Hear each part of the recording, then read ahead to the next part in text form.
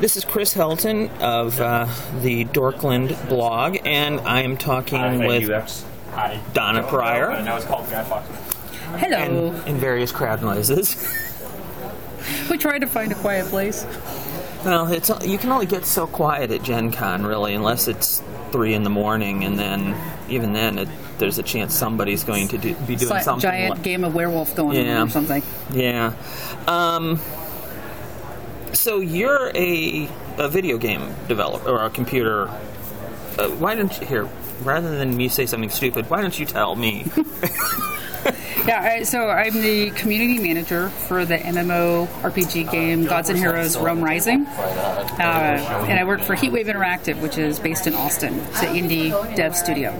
Yeah, I met you because somebody we know in common on Twitter retweeted you at some point, and I think I probably... That's just my phone. I think at some point somebody retweeted you, and I probably said something smarmy, and is what I usually do when I first meet people. But you still talk to me, so it must not have been that bad.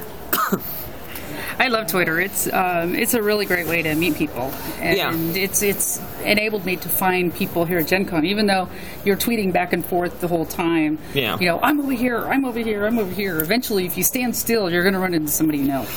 I'm really surprised that somebody didn't try to organize like a tweet up? A tweet, of some sort. There actually has been. There's a hashtag. I'm not cool enough to find it. Oh, you'll find it now. So, remember when there was like a whole bunch of people that were giving advice about GenCon last week? Yes. So every Thursday, this is what I found. On Thursday nights on Twitter, there's a hashtag called RPG Chat. Yes. Yeah. Yes, because I've been trying to run into D20 Blonde. Yeah. Well, I haven't seen her either. And they had a coffee tweet up. I think it was this morning. That's probably how I ran into you on Twitter, was probably through her then. No, because we've been on Twitter together longer. I just found her a week ago. I don't know. Oh, well. Yeah, it's through somebody we know. It might have been through Phil, because you know Phil Reed. Yeah. Yeah. Yep. I'm constantly harassing him on there. I told him that I was going to continue to send him tweets about Car Wars throughout the weekend. That was a very cruel prank that he pulled today. Which today? Oh no, that was yesterday. What he was talking about. We sold out on Thursday. No, you didn't hear what he did before then. Oh, That's the second time he did that. He Tuesday or Wednesday he tweeted, "Guess what's coming out for Christmas? Car Wars." Oh no! And then 10 minutes later, just kidding. I was talking to him either last night or the night before, and he said, he goes, the stuff you see on Twitter is mild compared to what I get in email. Yeah. It's like, I can imagine. You don't screw with Car Wars fans, Phil. Well, that's what I learned as a community manager. It's, when you're managing your development team, a lot of people wonder why, why do they never answer my questions or... give opinions. And the problem is that all you have to do is have one person that says, oh, that's a really, really great idea. I'd love to see that. And then they go, they're going to put it in game. Yeah. And so it's a hard balance of being able to say, what, you have a really great idea. Why don't you go to our suggestion box and leave it there so people can see it without, agreeing. Oh, man, I'd love to do that, because that it makes that connection that somebody might use something that they created. Yeah, I have a friend in the UK that I know through Second Life, because I do Second Life, but she does community manager stuff over in the UK, and she was always telling me of these horror stories about somebody saying the wrong thing in the wrong place, and next thing she knows, she's up 10 hours trying to explain to everyone that that wasn't really what he meant. Yeah. So luckily, we have a pretty mature team, and I'm not talking about in age, but the fact that most of them have worked in games. A lot of the people that I work for have worked for like Sierra Online, the original Origin systems, have worked on Ultima Online, and they've worked on Meridian 59, all these older MMOs. So, they know not to do that thing because they've all been burned before. Well, Phil should know better, but he likes sticking his hand into the fire. Yeah. And some people just like to do that. But nobody's going to, he doesn't have a community manager telling him, stop trolling the community. No, he probably doesn't. But if he's looking for one, I can suggest one. Well, for those that don't probably know what a community manager is, what sort of things does a community manager do? What's like a semi? Because I'm sure you don't have very many average days, but what's a semi-average day? In your life? My average, mostly average day. What I try to do every day, in a specific order, is when I get in, the first thing I do is hit up social media and check, our Facebook, our Twitter, to see if people are having a problem, people have questions, or somebody's just been a jerk, and then I can go and take that away. Because Facebook, a lot of times people will, if you ever visit a message board, you'll see somebody will reply with I'm a gamer, yes, I've been on message So I delete boards. them and block them, and so I'll just go in there, see if anybody needs help, because a lot of people are afraid to go to game forums because they've visited ones that are not friendly. Yeah, when somebody asks a question, and you may have somebody 20 people a day asking the same question, and so a lot of people don't like to do that. They'll leave you a message on Facebook or Twitter, right. And then I hit the forums, make sure that there's that there's nothing huge, like there was a big server crash, or a variety of things where people can't get help. They've got an outstanding ticket. So I usually try to take in customer service issues and talk with the customer service team. So that way they can tell me if there's something that's a bug that's come up a lot with people, or there's some other kind of thing going on. And then I just check in to see if we're publishing any updates or if we got any news. And from there, then a lot of meetings, and another meeting, and another meeting, and then a lunch meeting. And then I try to bring some sort of news or conversation. The nice thing about being on an indie studio, a small studio, is that we get to really talk to. So I don't have to use marketing words like interface.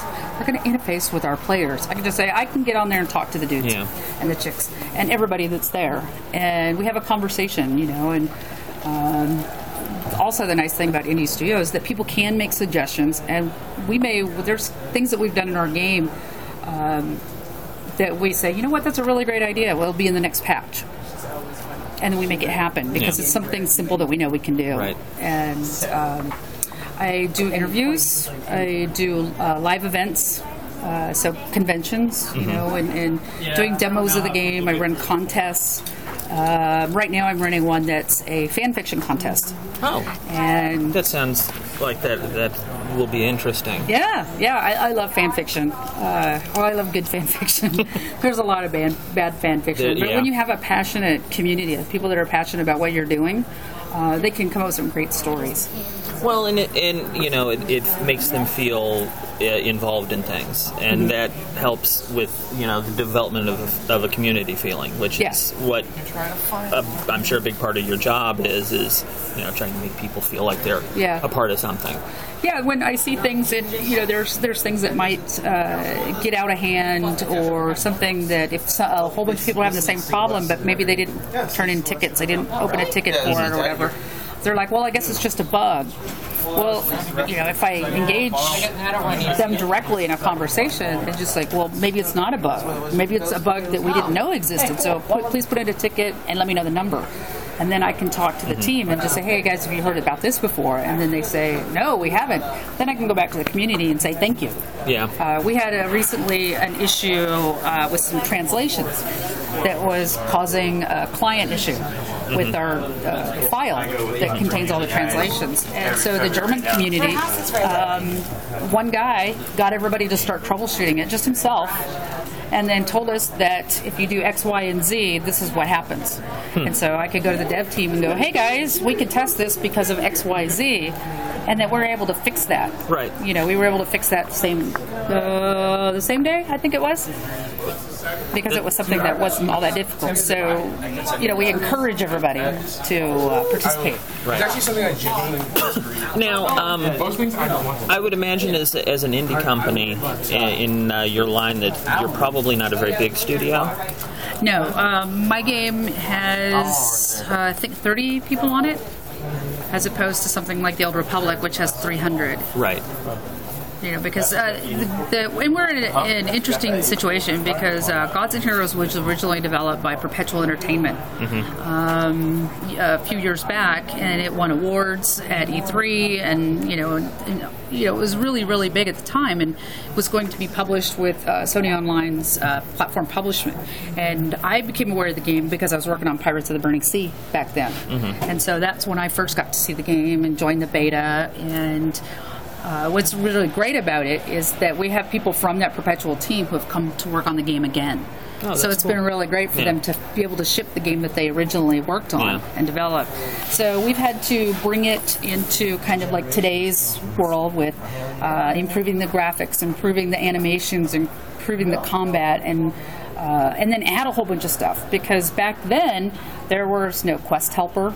You know, a lot of the mods that are playing what we keep calling them, newer MMOs or more modern MMOs, have a lot of features in them that didn't exist when Gods and Heroes was originally developed, when EverQuest was developed, and all these other games.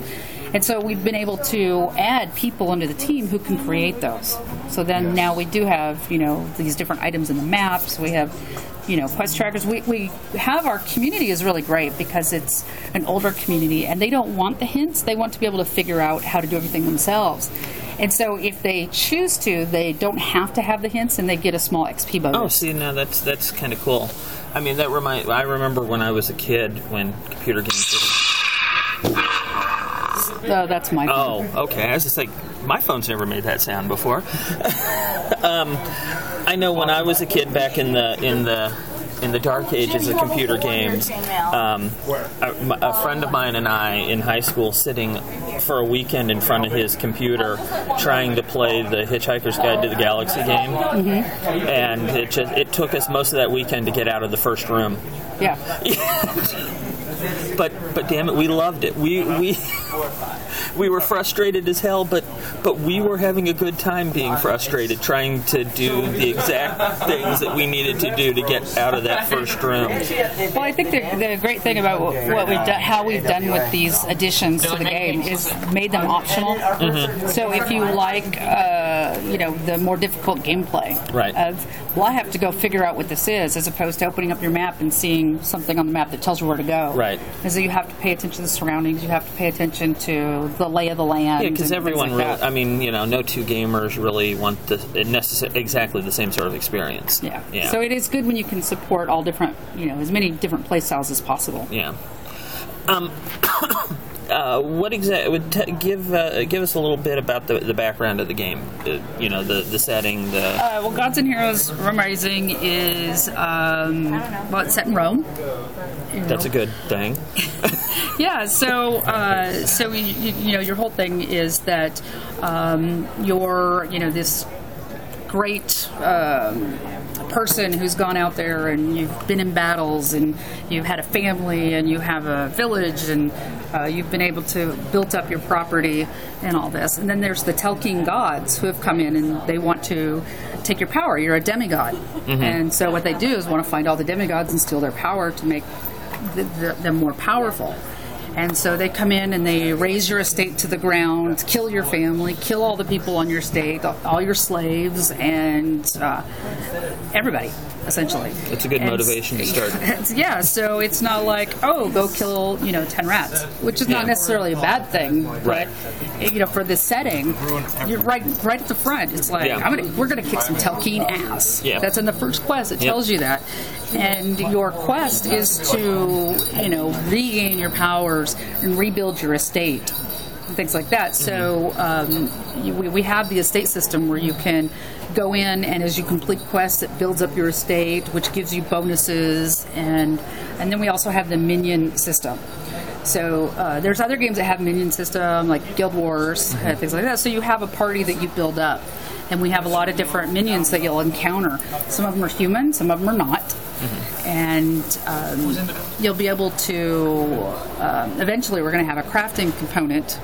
And so you'll be able to have your minions do some of these gathering for you, building for you. And one of the things we've done is that when you build your estate on that server, on one of the servers, like let's say Mars, if you build your estate there, every character on Mars will share that same estate. Okay. So it makes it easier when you're creating an alt character. Mm-hmm. So if you've gotten up to level 30 and you're like, well, I've been playing a gladiator, now I want to play a priest. So if you have built up the temple, as your gladiator, and if you finish that, then when your priest hits the temple, they'll get the XP bonuses already, and so it's going to help you. It's going to help you move ahead and not have to suffer through, with the grind. Nobody likes a grind. No, the grind is never fun. Now, is this a subscription game? It is. You can buy it by the box on Amazon.com, GameStop. We sell it in Germany. We sell it in Switzerland. We sell it in the UK. So you can get it at THQ. Sells it for us. They've distributed it in Europe, and you can also get it at Steam. So you can get it straight from a download, or you can buy directly from our website. Now, talking about all the places it's available, do you have a larger? What's the demographic of your audience? Depending on the time of day, we have a lot of people in Europe that play, mm-hmm. in the UK, and a lot of people from the US. We actually have some soldiers in Afghanistan that play when they can. Mm-hmm. The city is really the theme is really compelling to Europe because this all happened, in Europe. So we have a really great French community, mm-hmm. and we haven't localized the game in French, but they've been really helpful and really positive. So if we get a much bigger base, then eventually we hope to be able to localize it in French. And so right now it's localized in German and English. Oh, and the subscription for the US is $9.99 a month. That's not too bad. Yeah. No. I think I may have run out of questions. We have a collector's edition, too, that you can get from Amazon or GameStop, online only. Do you get cool extra stuff with that? You do. It comes with a cloth map. It has some prototype Roman dice that comes in a little dice bag. Oh, is that like those the Roman D20s that were circulating around the internet a couple of years ago? No, these are D6s. These are D6s, and then you get the soundtrack. And you get buddy codes, and you get minions. So you actually have a lot of really great in-game rewards for when you buy a retail box. And you get extras when you buy the collector's edition. Okay. Since you were mentioning earlier when we were talking in the exhibition hall about the tabletop games you were playing, not in I'm trying to think of the phrase this, not in a way that tabletop is cool, computer sucks, or vice versa. How do you compare just your general experience with tabletop play as opposed to? Is that a weird question? We are at GenCon and we are exhausted. Yeah. I've had like 7 or 8 hours of sleep, I think, over the last week. So. Yeah, what is it? We're supposed to have, 5 hours of sleep, 2 hot meals a day, and 1 shower. Yeah. And we just cross our fingers that happens for everyone, especially the shower. Yeah. No, I've been running into a few people that I'm not sure if the shower has been happening. Yeah, it's although when like we were talking earlier about seeing more women and children, I do think that it does I'm trying to think of a nice way to put it. The less socially adept don't seem to be quite as problematic as they can be sometimes. Actually, that hasn't really changed much at all. Oh, well, I mean that I have, but then of course my experience, Yeah. So, I mean, there's been great experiences, and I wrote a blog piece for, when I was at the PAX East in Boston, and, what it's like to be a woman coming to a game convention. Right. Is that the only people that talked to me, and I didn't hit the tabletop, I have to be honest, mostly in the video game because I was working in a booth. Right. And as I walked around, not counting people I already knew, the only people that actually talked to me and tried to get me to play the game was the people in the Wii booth. And it was all casual games for girls and women. And so, nobody wanted to talk to me about Duke Nukem. Nobody wanted to talk to me about L.A. Noire, which I was really interested in. And I sat around, really and cool. They were calling out to people all over the place, and nobody asked me if I was interested in checking out a demo.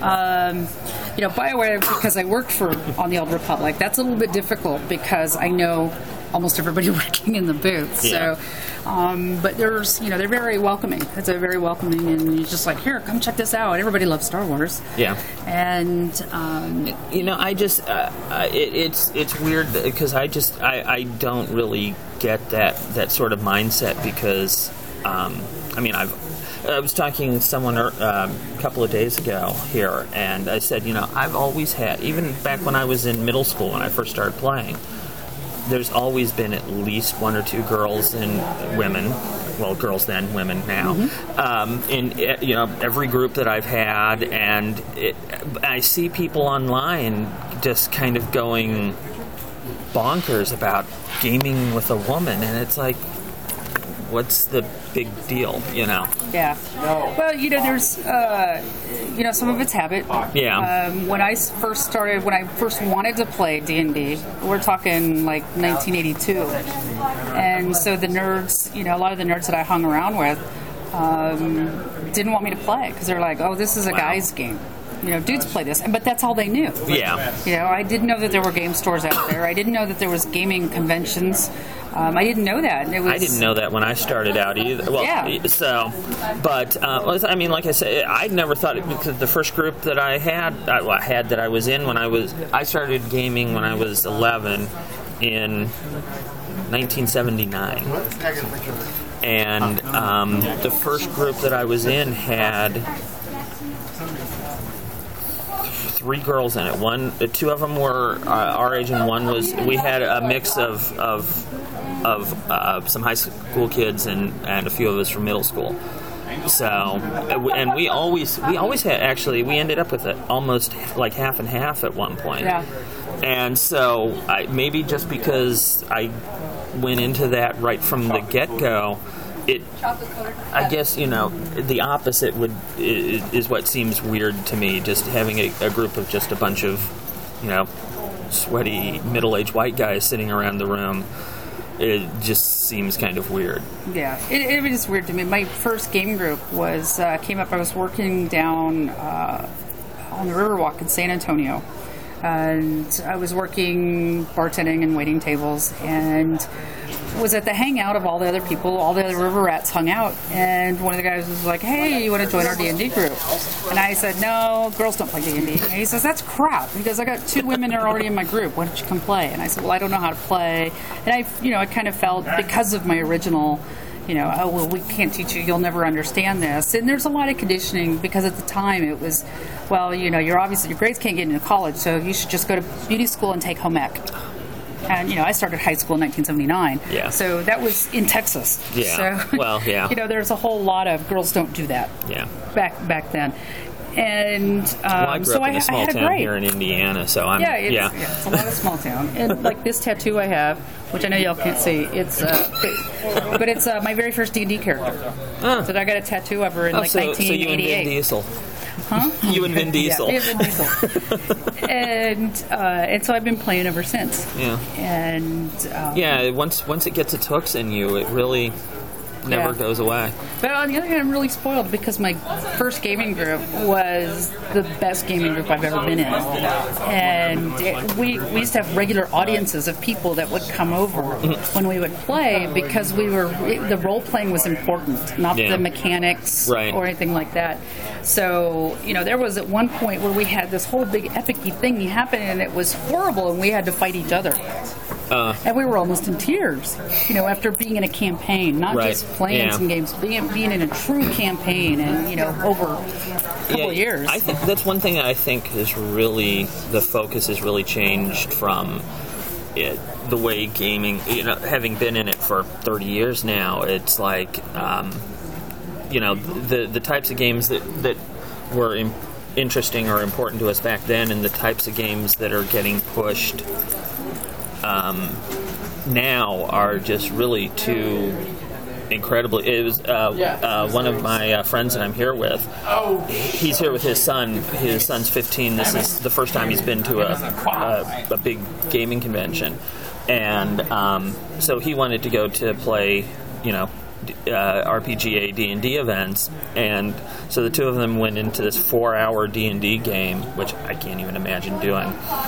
And he said it was 2 combats in that 4 hours. Yeah. And he was like, I've never been so bored in my entire life.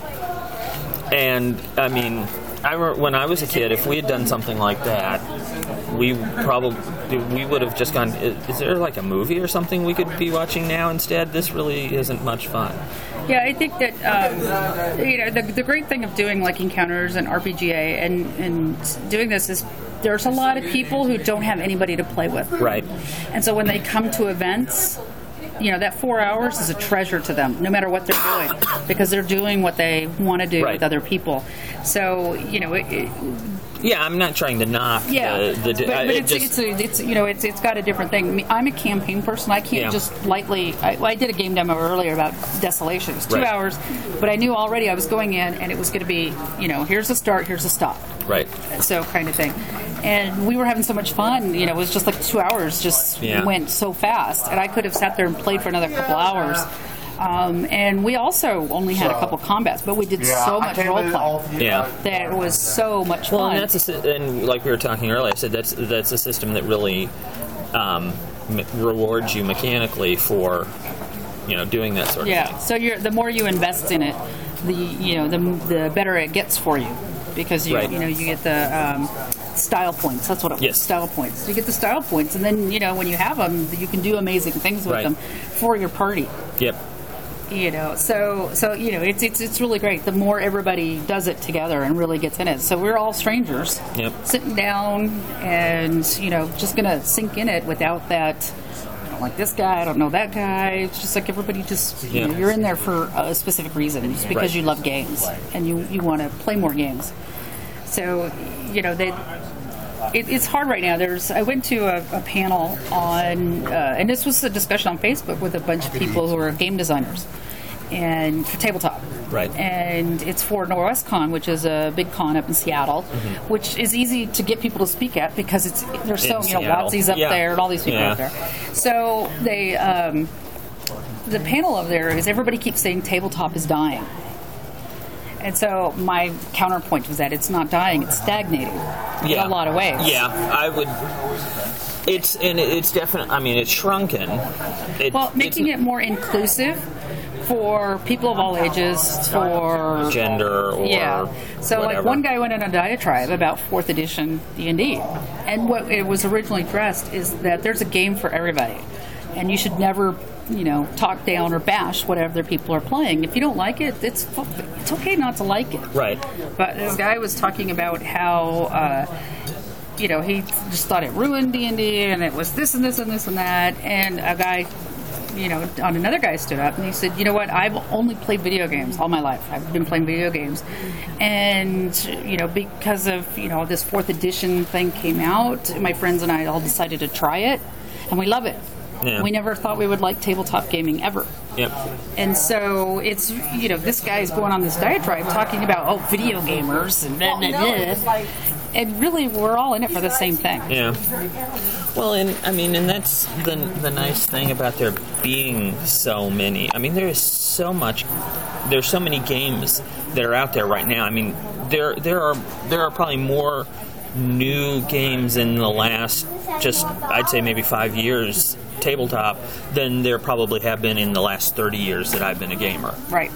And if D&D of whatever flavor isn't your thing, there's a dozen other games out there that well, and here's this is one of my. I'm always talking about gateway games, right? Whether it's like Pooh, Rowboat, games that you can pick up and play really quick. Right. What I've been playing a lot is Nuts.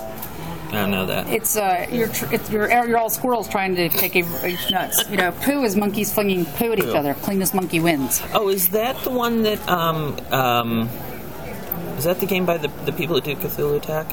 Well, they were publishing it previously, okay. And I believe Sandstorm has it now. Oh, okay. And yeah, because that's a card game. Yes, right? It's a card game. Okay, yeah. I was trying to make sure I was thinking of the same. Yeah, and so there's like Apples to Apples. Yeah. There's Dixit. Dixit is one of my favorite. That I don't know either. So it's kind of like an Apples to Apples if you think of the fact that there's a judge and other people using cards. Mm-hmm. But so it's a French game, and it's so you have art, and you have this amazing art that can tell a million stories. And so you have the storyteller who tells the story, and then everybody tries to match it up, and then points are added out based on how you vote. And I don't want to get into too much to kind of give it away, but how to game the game. Yeah. But it brings people in who say, well, I don't really play tabletop games because they think that all games are 12 hours, Right. If somebody says, if people are saying, well, let's play a quick game of Arkham Horror, I'm like, really? Is there a quick game of Arkham Horror? Well, if everybody knows what they're doing and you could everything's already laid out and you could jump right in, you may be able to put it down in a few hours. Yeah. But, so that's why it's good to have it. But another one of my favorites is Smallville. So having TV and media. I love Smallville. And my favorite that, eventually I'll get off my ass and actually DM is Dragon Age. I'm a huge Dragon Age fan. And not because I work at BioWare, but just because I like Dragon Age, the RPG. I love the story and the lore. I've seen online that Chris would really like to play in a game rather than... That's what I've heard. I have not run a game for him yet. So that's okay. My husband says he's going to run Mutants and Masterminds, and we haven't done that yet either. So Chris is like, yeah, I'd really like to play in the game. It'd be great. And... but it was great because, here's this video game. And so people who collect Dragon Age, because they love Dragon Age, right.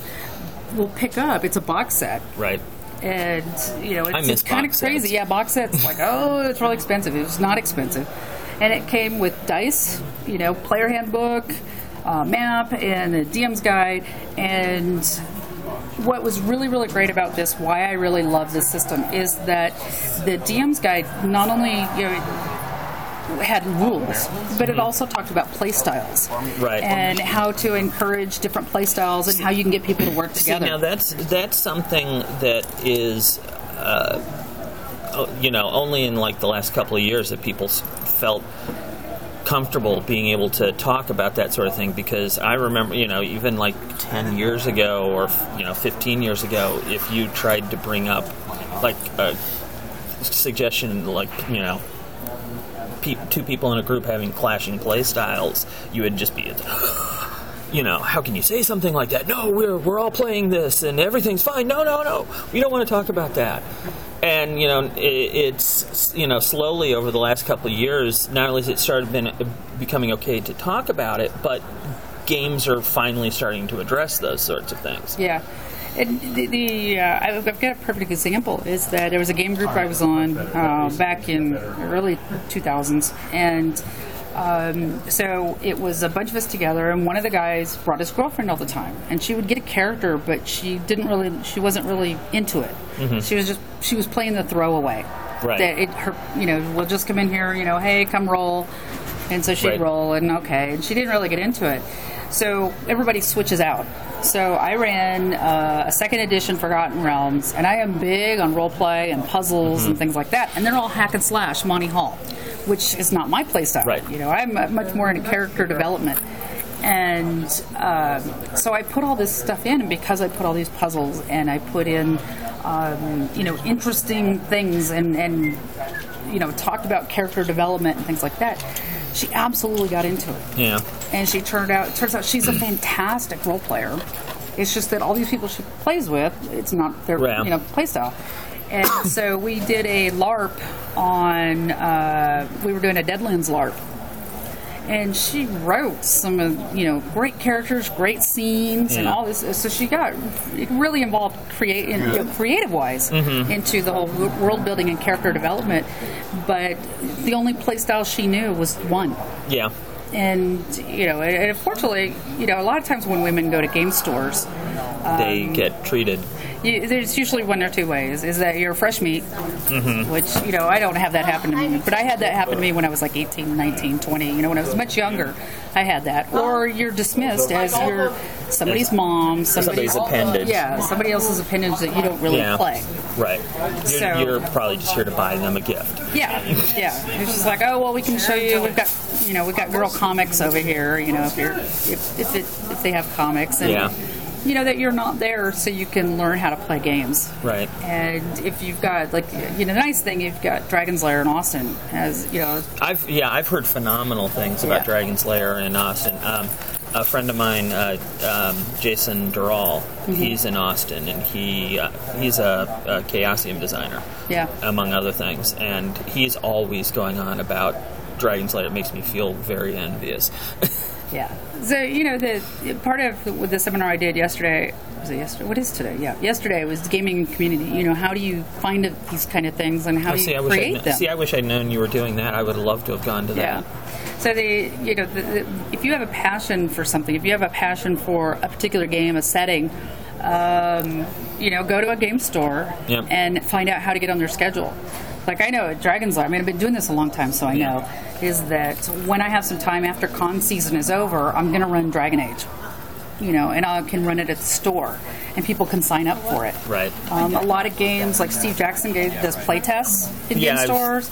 A lot of people do. A lot of companies do. There's a new steampunk RPG called Tephra, which is Cracked Monocle, and they're a small group of people in Austin. And they're putting together and helping coordinate or organize a steampunk convention in Austin for 2012. Fun. And so every Monday night they run demos of their game. As they're getting ready to publish it. So it helps them. Fun. It helps them tweak their game. It helps them meet people, and hopefully will turn into sales when they publish it. Last year I worked for worked with air quotes for a internet steampunk radio station. I used to do monthly broadcasts for them. I DJ'd when I was in college, and RTF major, yay! No, not English major, communications minor. Yeah, well, they called it back then. It was radio, TV, film. Yeah, yep. And I took radio classes because it would let me get credit for working on the radio station, but I actually was going in to be a journalist, so most of my communications classes were journalism stuff. Yeah. But I got involved in radio because I saw a movie when I was a kid, movie FM, about the DJs taking over the radio station and throwing all the ads out and everything. That's a great movie. I saw that movie as a kid, and I was like, I so want to be a DJ. Right. And I was telling the story to a friend of mine, my freshman year of college, and I'm telling the story to a friend of mine. She goes, I'm the music director for our radio station. Do you want to have he goes, somebody like you, we've got, if you like music and stuff this much, we've got to get you involved. And I'm like, okay. Next thing I know, I'm a radio DJ, and my first night was horrible. One of the needles on one of the turntables broke, and I ended up with only one working turntable, so I had to talk after every song and cue it up on air. Yep. Yep. It was kind of, all the analog stuff, it was crazy. But it was great. It was... But yeah, I love it. Long story. Not as long, but I like steampunk stuff, and so... That's my panel tomorrow, Steampunk Gaming. Oh, really? Yep. What time? 2:00 in the ICC somewhere. I'll have to remember that. I'll tell you that. ICC 243. Okay. I'll have to remember that.